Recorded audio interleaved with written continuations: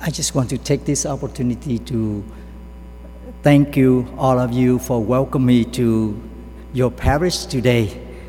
And I'm grateful to be here to speak about the work of the Divine Word Missionaries.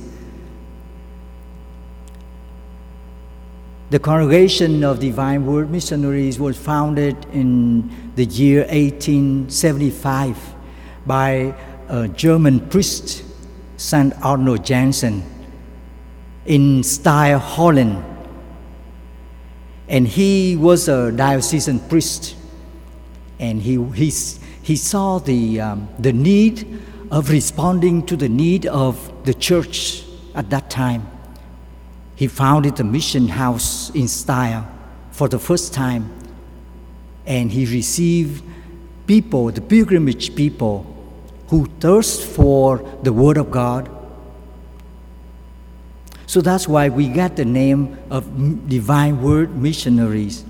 Divine Word with all the mission goals that to preach and to live out the Word of God, especially in the community. They say that, it's easy to live by yourself, but live with another person is very difficult. And especially the Word of God always challenges us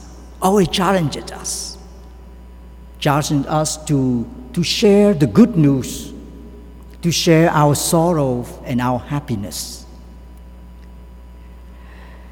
We are an international congregation.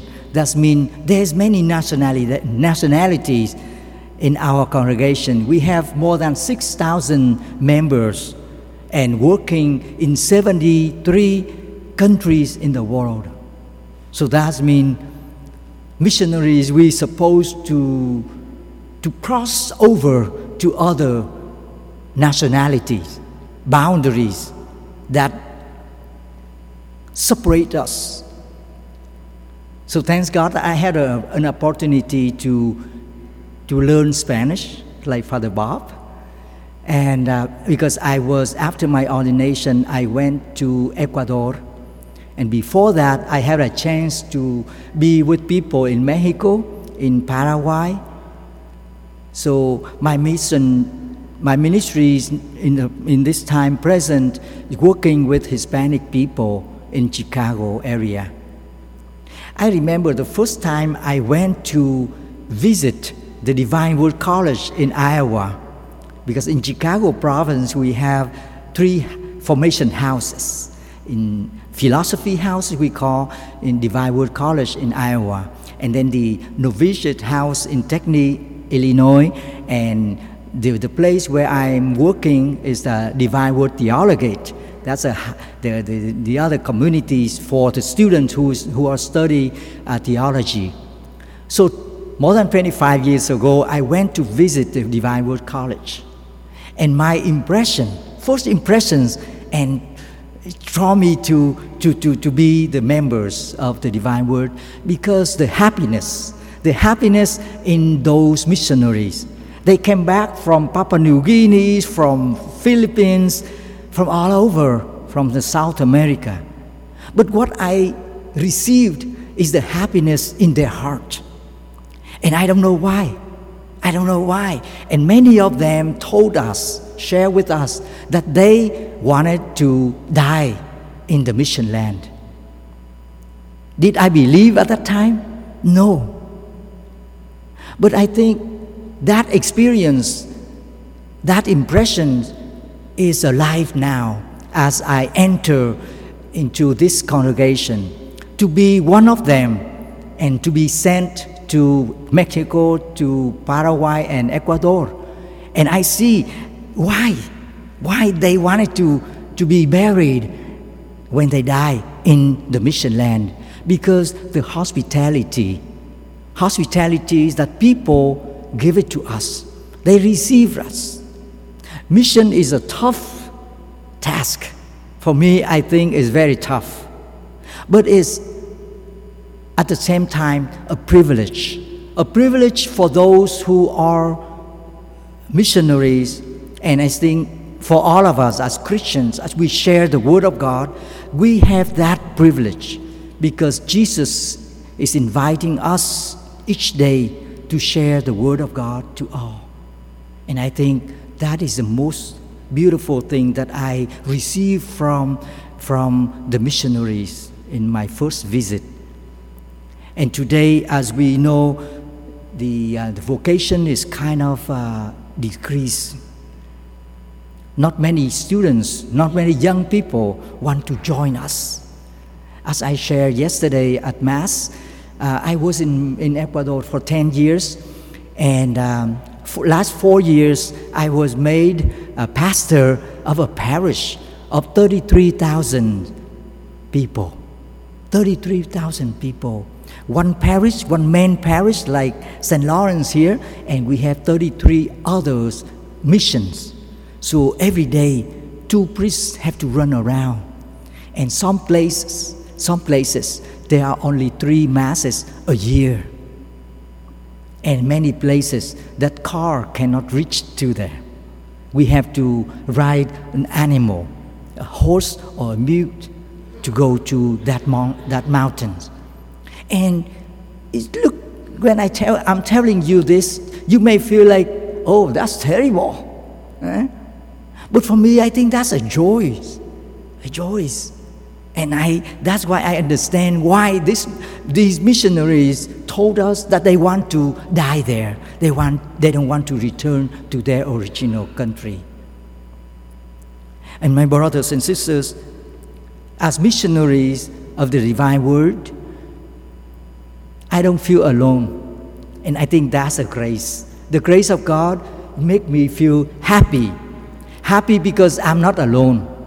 And especially today in this church, in our church today, we are called either religious or lay people, married people, single people. We are called to be missionaries. And you walk with us. And that is why I'm here to thank you, all of you, for your generosity, your prayer, your support. Because we cannot do anything without your help and your prayer. My brothers and sisters, the readings today is also related to the hospitality.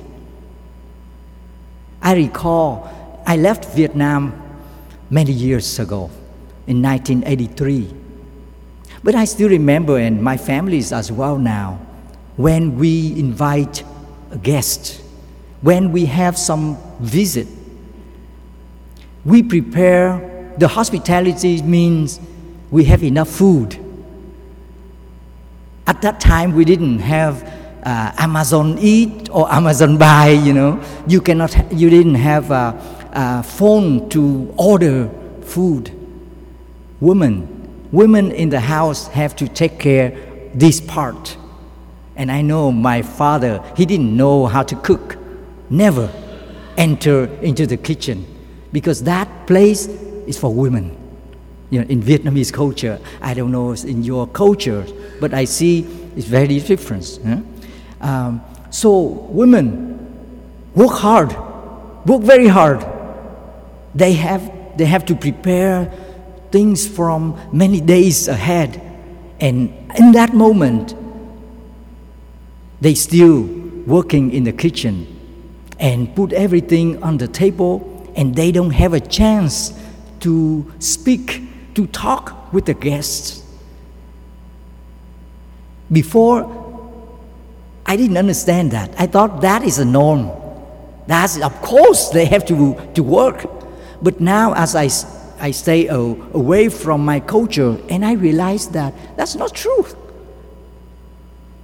Hospitality might have a different vision, and I think it's a better one, that the right of everybody to be with the guest, to share the joys and the conversation, to share the presence of each other, listen to one another, their happiness and their joy and their sorrow. Like Mary today, she take that part. That's different. And I think Jesus Well, he listened to Martha complain,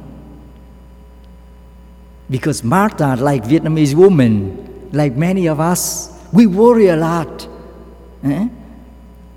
Teacher, you don't care about this? I'm working hard, and my sister sit with you and listen to you. That's not fair. Can you ask her to help me? When I read this phrase, I sense an angry, something that went wrong here. Martha probably didn't like that moment.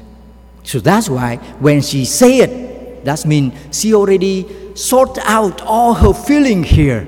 And now I have to say to the teacher, to my sister.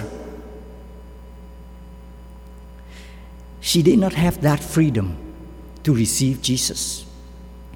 And what I see in the heart of the missionaries that I visited, that they have that kind of freedom, the inner freedom in them.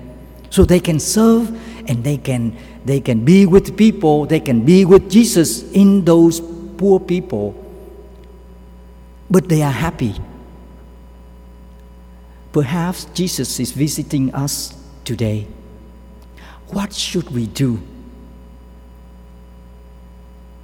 Are we still worrying some things at home? We are here at the table of the Eucharist.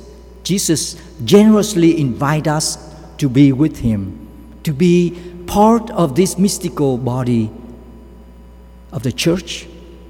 Are we still worrying something else? Or we focus in our relationship with Him, in our relationship with one another? I think that is a message for today. The hospitality, not only having a lot of food, enough food, or be anxious of other things, but be attentive to the Word of God. And I think that is the good news for each one of us as Christians.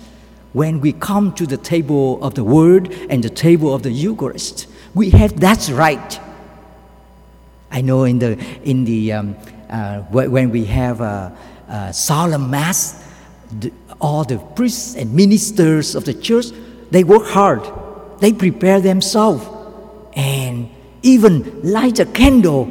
If they forgot, they will be criticized. The people of God take time to relax and listen to the Word of God. I think that is the right of each one of us. And Jesus asked each one of us to claim that right, to be at the feet of Jesus, to listen to the Word of God in our heart. And it's a challenge. It's a very challenging task today, as everything is moving fast. Sit at one place, it's boring. Some people, they don't know what to do, especially young people nowadays. They have to do something. My brothers and sisters, not to be lazy. Jesus doesn't promote that. Don't do anything, just sit and listen. No, but prepare your heart, prepare yourself for the Word of God, the seed of the happiness that Jesus wants to sow in our heart. So let us pray for the church today, that we continue to be attentive to the Word of God that's speaking in our daily life, in any moment of our life. So may the Word of God grow in our heart and in our families.